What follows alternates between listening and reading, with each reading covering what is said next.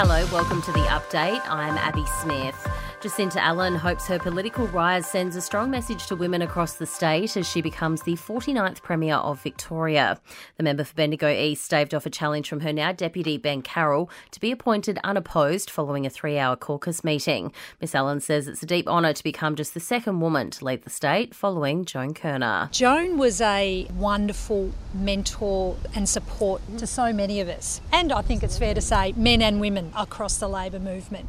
So it's not lost on me that I am only the second woman to lead this state, and that is also comes with some emotion, and I hope too that it sends in some way a message to younger women. Leadership does come in different shapes and sizes.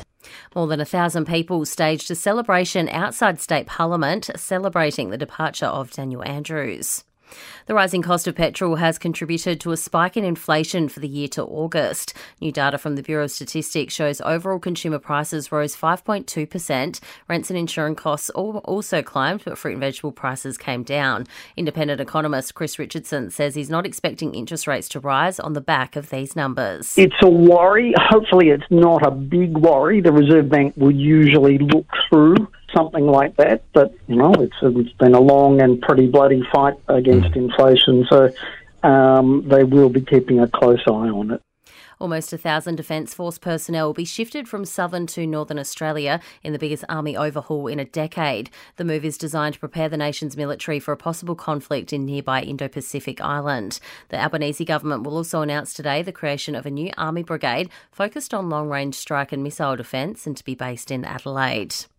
There's been a world-first discovery in preventing memory loss for people suffering dementia. Research out of St Vincent's Hospital has found the nerve cell connections in the brain responsible for restoring memory can be preserved. And even better than that, the memory can then be rescued. Professor Bryce Vissel says it's a huge discovery, especially given our ageing population and the fact dementia is now #1 killer of Australian women. The next step for us now is to take this discovery and use it to develop drugs that we know or believe will be very effective for patients with Alzheimer's disease.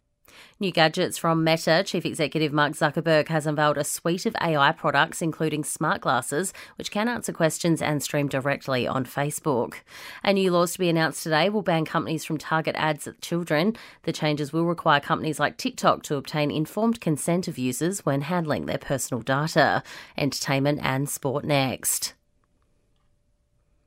Newcastle has capped off a sensational season overnight. Kalen Ponga and Tamika Upton have taken out the respective Dally M medals.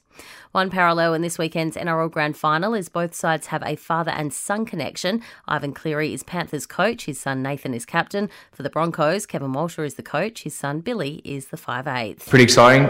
Massive Broncos fan growing up, so it's pretty cool that I get to pull on a Broncos jersey in an NRL Grand Final and have my dad as the coach as well.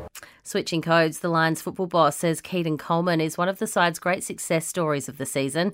Danny Daly has told Wide World of Sports he's been an inspiration both on and off the field. Kitty's a beauty. We love Kitty. He's a pretty laconic character around the club. You don't hear much from him and comes second last in the time trials every year. But when he gets out in the ground, his kicking ability is awesome, and he just looks fit for September, to be honest.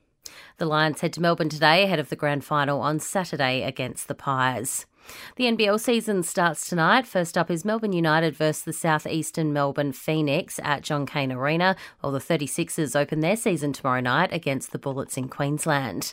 And Australia has taken a win in the third one-dayer against India to avoid a series whitewash, the Aussies winning by 66 runs. In entertainment news, Travis Kelce has opened up about his relationship with Taylor Swift for the first time. The NFL star has spoken to his brother on their podcast New Heights, giving her a shout-out for coming to the game. I just thought it was awesome how everybody in the suite had nothing but great things to say about her. You know, the friends and family. She looked amazing. Everybody was talking about her in great light. And on top of that, the day went perfect for Chiefs fans, of course. Ash Barty is back on the tennis court with a new partner. The 27-year-old posted a snapshot of baby Hayden fast asleep and gripping a pint-sized tennis racket with the words "spectator just enjoyed a snooze in the shade." Legal dramas for Cher. She's been accused of hiring 4 men to kidnap her adult son from his New York hotel on the night of his wedding anniversary with his estranged wife. And a blow for Bruce Springsteen fans, with the boss forced to postpone his US concerts for the rest of the year. He's recovering from peptic ulcer disease, with doctors doctors advising him to rest.